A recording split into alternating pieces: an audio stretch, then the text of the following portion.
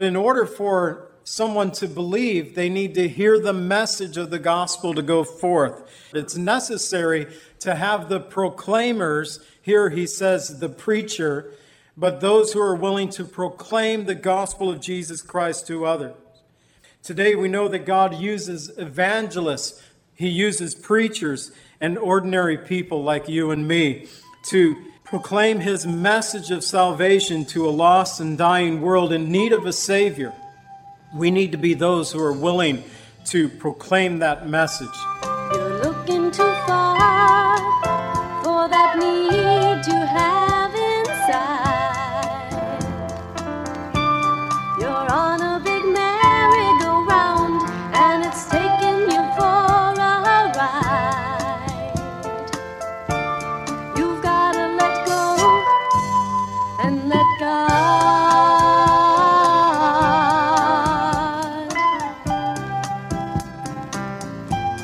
Welcome to the Cleansing Word. We invite you to stay with us as Pastor John Pennell of Calvary Chapel, Lake Villa, takes us through a verse-by-verse study from God's Word. Each Monday through Friday, we'll be airing messages to encourage you in your faith that you might grow in the knowledge of our Lord and Savior, Jesus Christ. I hope that you enjoy this broadcast, and I'll return at the close of this teaching to give you more information about our church and how you can obtain a copy of this message. Now here's Pastor John with today's message from God's Word.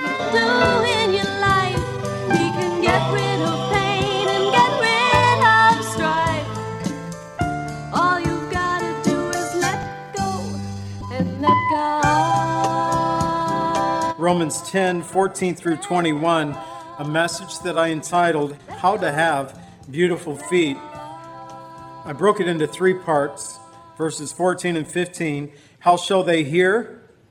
Verses 16 through 18, faith comes by hearing. And 19 through 21, God's outstretched hands. I'm going to go ahead and read the opening two verses, our first point, how shall they hear, and then open us in prayer. Romans 10 verses 14 and 15 says, how shall they call on him whom they have not believed? And how shall they believe in him of whom they have not heard? And how shall they hear without a preacher? And how shall they preach unless they are sent? As it is written, how beautiful are the feet of those who preach the gospel of peace, who brings glad tidings of good things. Father, we thank you for this, your word, and for what it teaches us. Help us, Lord, to be open to receive from your word this morning. I pray, Father, that you would just open our hearts to the message that you would have for us, the mission that you would have for us. Help us to grow and to learn and to understand, but not just to learn information. Lord, help us to learn how we might apply these things to our own lives. We pray in the name of Jesus. Amen. So it begins with a question, actually several questions. And the questions each tie to the next question. He begins by asking, how shall they call on him whom they have not believed? And then in progression, he moves to, how shall they believe in whom they have not heard? And then one more step of progression. He says, how shall they hear without a preacher? And in verse 13, last week we closed out with Paul quoting this wonderful truth from Joel 2:32. The portion that he quoted, it simply says, whoever calls upon the name of the Lord shall be saved. The whole verse, Joel 2:32, says, and it shall come to pass that whoever calls on the name of the Lord shall be praised. For in Mount Zion, in Jerusalem, there shall be deliverance, as the Lord said, among the remnant whom the Lord calls. In Mount Zion, in Jerusalem, there shall be deliverance. And that deliverance came in the person that we know of, the Son of God, Jesus Christ. But it was there in Jerusalem, there in Mount Zion, where Christ came and offered his life as a sacrifice for our sins. And God's great promise of salvation has been extended to anyone who calls upon the name of the Lord, whether Jew or Gentile, and that's what Paul is dealing here often in Romans, talking about the Jews, talking about the Gentiles. Even next week, he'll refer to himself as the apostle to the Gentiles. but he spends a lot of time talking about his Jewish brethren. However, God's salvation is only available to those who call upon the name of Jesus in life-saving faith. Peter proclaimed the same truth on the day of Pentecost, saying in Acts 2, verses 38 and 39, "Repent and let every one of you be baptized in the name of Jesus Christ for the remission of sins, that you may receive the gift of the Holy Spirit. For the promise is to you and to your children and to all who are far off, as many as the Lord our God has called." That we are to repent and through the name of Jesus Christ receive the forgiveness of sin. Someone who believes and calls upon Jesus, they first though must hear the gospel being proclaimed, that Jesus died, that he was buried, that he rose again on the third day, according to the scripture. We need to realize that Jesus Christ did everything necessary for our salvation. All we need to do is to respond to the gospel, to the good news, which tells us that Jesus died, was buried, rose again, ascended to the right hand of the Father, that he offers salvation to whoever calls upon the name of the Lord. All we need to do is believe. But in order for someone to believe, they need to hear the message of the gospel to go forth. And that's what Paul begins with here. How shall they call on him whom they have not believed? How shall they believe on him whom they have not heard? It's necessary to have the proclaimers. Here he says the preacher, but those who are willing to proclaim the gospel of Jesus Christ to others. In the early church, God used men like Paul, the other apostles, and ordinary people to proclaim the gospel of Jesus Christ. Today, we know that God uses evangelists. He uses preachers and ordinary people like you and me to proclaim his message of salvation to a lost and dying world in need of a Savior. We need to be those who are willing to proclaim that message. In verse 15, we find that it's the gospel of peace. And how shall they preach unless they are sent? As it is written, how beautiful are the feet of those who preach the gospel of peace and bring glad tidings of good things. So I put it in your notes. It's kerusso is the Greek word. It means to herald. It kind of think of somebody, a great example of this, Dave Dew and myself, we were working this Friday. I'm trying to get my days right here. Friday, and the Cubs, again, we'll go back to a baseball example here. But I was working down in the kitchen. I was outside making some cuts, had the game on when Dave showed up. And suddenly, Dave opened the door and said, "Rizzo just hit a grand slam." And then he went back inside. He announced, kerusso, he was a public crier. He announced that something big just happened, which, hitting a grand slam is something big when you're a baseball player. So someone to herald, we would think of the public criers of old, or someone crying out to buy the product that they might be selling. But also those who are sent. Apostello is the Greek word, and we kind of get an idea of apostle. Apostello is the way that this word is actually spelt for us. And it means to dispatch someone into service, like in the military, or we might connect it to someone being called to ministry or in the missions field, that they've been dispatched, they've been sent out. And God loves to send messengers to proclaim his gospel to others. Like the prophets and priests of the Old Testament, the apostles, preachers and teachers of the New Testament. And we learn that the apostles, preachers, and teachers of the New Testament, they actually believed what the Lord said in Luke 10:2, saying, and they prayed to the Lord of the harvest to send out laborers. And then, like Isaiah, they said, "Here am I, send me." And they went forth teaching and preaching Jesus as the Christ, as we read in Acts 5:42. When we pray, as they prayed there in Luke 10:2, we pray the Lord of the harvest to send out laborers into the harvest, we may discover that the Lord is sending us. And are we willing to go forth to teach and to preach Jesus to others? In this verse that Paul is quoting in verse 15, he's quoting from Isaiah 52:7. Isaiah is actually looking past Israel's captivity to their nation's restoration. He's foreseeing the feet of the messengers who had the privilege of proclaiming the glad tidings of their deliverance, that they have been freed from the bondage of the Babylonian captivity. Therefore, he saw their feet as being beautiful. And Paul connects the beautiful feet here by quoting Isaiah, referring to the privilege that we have in proclaiming the good news of Jesus Christ to others. Isaiah 52:7. Isaiah says, "How beautiful upon the mountains are the feet of him who brings good news, who proclaims peace, who brings glad tidings of good things, who proclaims salvation, who says to Zion, your God reigns." And although Isaiah originally wrote these words concerning Israel's return from Babylon, they found their true fulfillment in Jesus Christ, the Messiah of Israel, of the world. Nahum also spoke similar words in Nahum 1:15, saying, "Behold, on the mountains the feet of him who brings good tidings, who proclaims peace. O Judah, keep your appointed feasts, perform your vows, for the wicked one shall no more pass through you.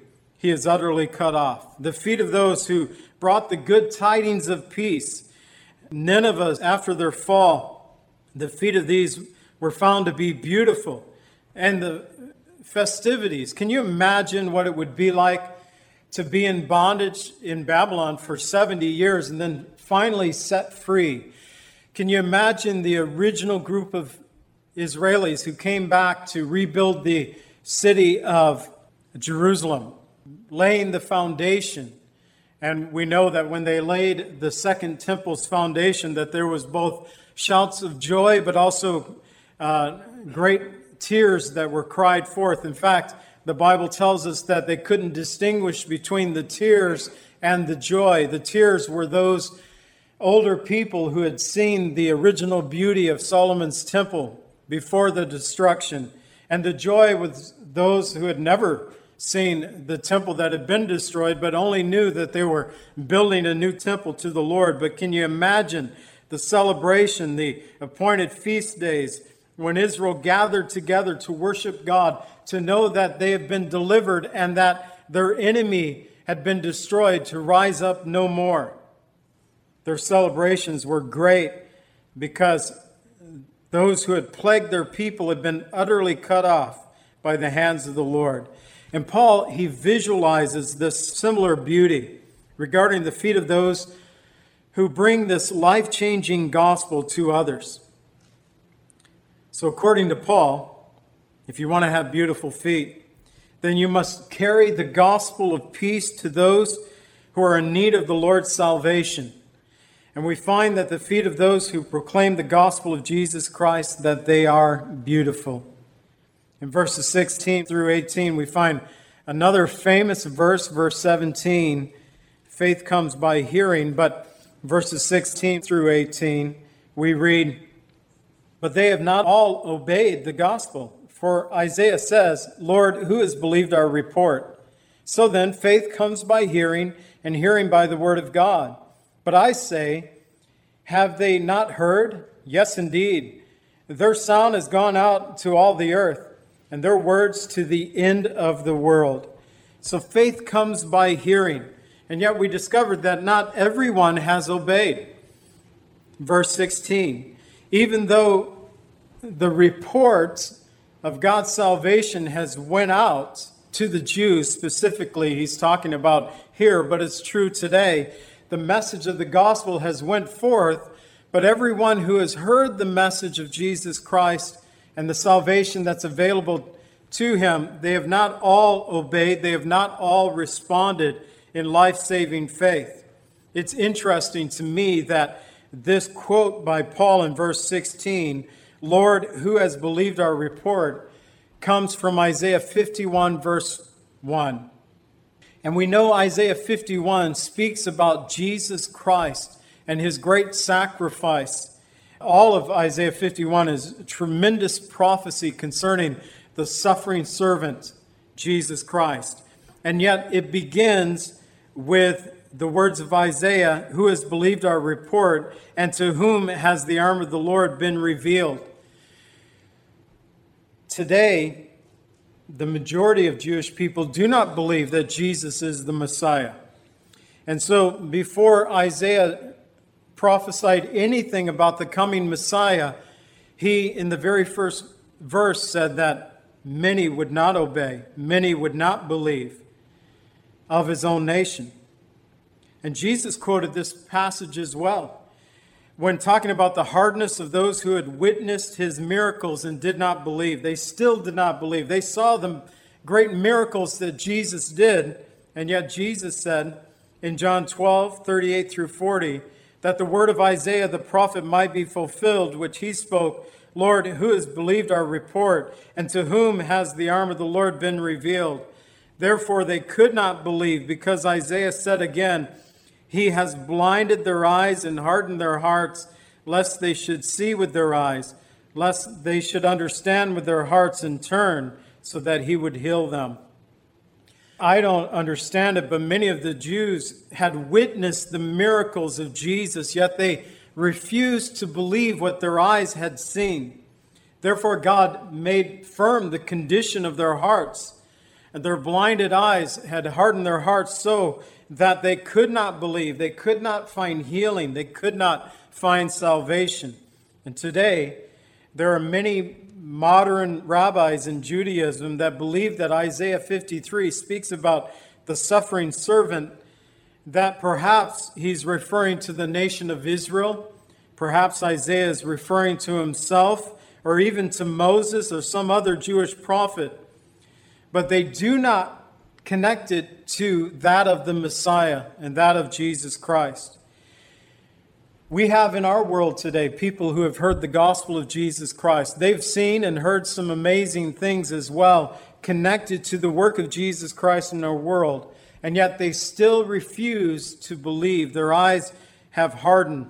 And so even to this day it might be said, Lord, who has believed our report? But faith, verse 17, faith comes by hearing, and hearing by the word of God. You look over the book of Romans, and you discover that Paul talked a lot about faith in Romans. He began in Romans 1:17 by declaring that the just shall live by faith. And then he taught us in Romans 3:28 and also Romans 5:1 that we are justified by faith. Romans 4:13 speaks of the promise of Abraham coming through the righteousness of faith. And Paul would go on to speak about our being strengthened in faith in Romans 4:20, and also that we have access into God's grace through faith in Romans 5:20. He wrote about our attaining the righteousness of faith in Romans 9:30, and he encouraged us to preach the word of faith, Romans 10:8. We looked at that last week. And then also what we're looking at now, Romans 10:17, that faith comes by hearing, and hearing by the word of God. But Paul wasn't finished with this topic of faith. He goes on in Romans 11:20 to say that we are to stand by faith.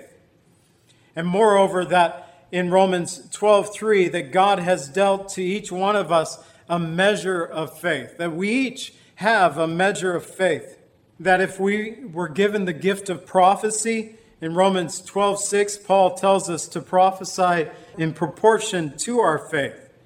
In Romans 14:1, he reminds us that we are to receive those who are weak in faith. And then in Romans 16:25 and 26, he reminds us that we are to preach the gospel of Jesus Christ for the obedience to the faith.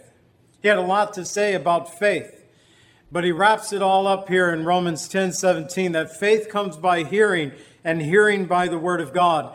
And we need to understand that many people don't worship and praise Jesus because they have never heard the gospel rightly being proclaimed. And thus, it is necessary for God's word to first be proclaimed to help ignite the faith in someone's life. In a recent survey, and I want to look this survey up. I heard it secondhand from some of the other area pastors a couple of weeks ago. But in a recent survey, anywhere from 50 to 70% of people in this survey said that if a friend invited them to church, that they would come. And yet, so many of us are almost frightened to invite someone to church when there are people out there saying, you know what, if a friend would invite me, I'd come. All we need to do is ask sometimes. Faith comes by hearing, and hearing by the word of God. In Psalm 138:4, the psalmist, he concluded that all the kings of the earth shall praise you, O Lord, when they hear the words of your mouth.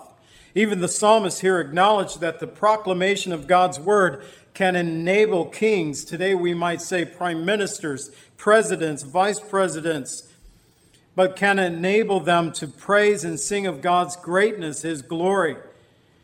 And although we may not be those who would proclaim the gospel to kings or queens or presidents or prime ministers, it reminds us of the importance of the proclamation of the gospel. Just to share, faith comes by hearing, and hearing by the word of God. And that we're to do this to the ends of the earth. In verse 18, he says, but I say, have they not heard? Yes, indeed. Their sound has gone out to all the earth, and their words to the end of the earth. Now, there's a couple of things that I have been really attentive of as we've gone through the last several chapters here in Romans. One, that Paul is quoting Old Testament passages over and over again. This particular quote comes from Psalm 19, verse 4, where he says that their sound has gone off into all the earth, their words to the ends of the earth. But here, David, the psalmist, is talking about the testimony of the sun itself and that sun's daily circuit of coming up, rising from the east, get my directions right here, setting in the west. Like in verse 5, he says, like a bridegroom coming out of his chamber and rejoices like a strong man to run his race. That God's testimony daily is available for those who are willing to look and see the glory of God's creation. That's what David used this verse. So I've noticed that Paul is quoting a lot of Old Testament passages. And I like that because when I'm talking and sharing and preaching and teaching, I like to use the Word of God as commentary to the Word of God. There's enough within the Bible to explain what the Word of God means. We don't have to try to chase it down from some other sources than the Word of God. I love to use the Word of God in commentary. But I've also noticed that Paul has taken a little liberty in the quoting of this, where David used it as the testimony of God's creation. Here, Paul uses it as the testimony of God's people going forth and telling of the love of Jesus Christ. When God originally created the heavens and the earth, it tells us that he gave the sun, the moon, the stars, not only to divide the day from night, but also for signs, for seasons, for days, and for years. And so God gave creation for signs that we could look into the heavens. And I think there's probably, I know in the church today we stay away from astrology, the somewhat worship of the stars and stuff. And for many reasons, rightfully so, because it has been distorted and twisted, and we can read our fortunes or whatever from the stars. But originally, God created the heavens and the earth as signs. But here, Paul is not referring to God's testimony of creation, but the proclamation of the gospel. And no doubt the Jews and Gentiles in Paul's day, they had multiple opportunities to hear the gospel of Jesus Christ to be proclaimed. Just as there's ample opportunities today for people to hear the gospel in our day and age through the internet, through putting a message out there, but also through just us sharing the faith, that his message would go out into all the earth. And so we learned that in order for faith to be ignited in someone's heart, the Word of God must first be declared.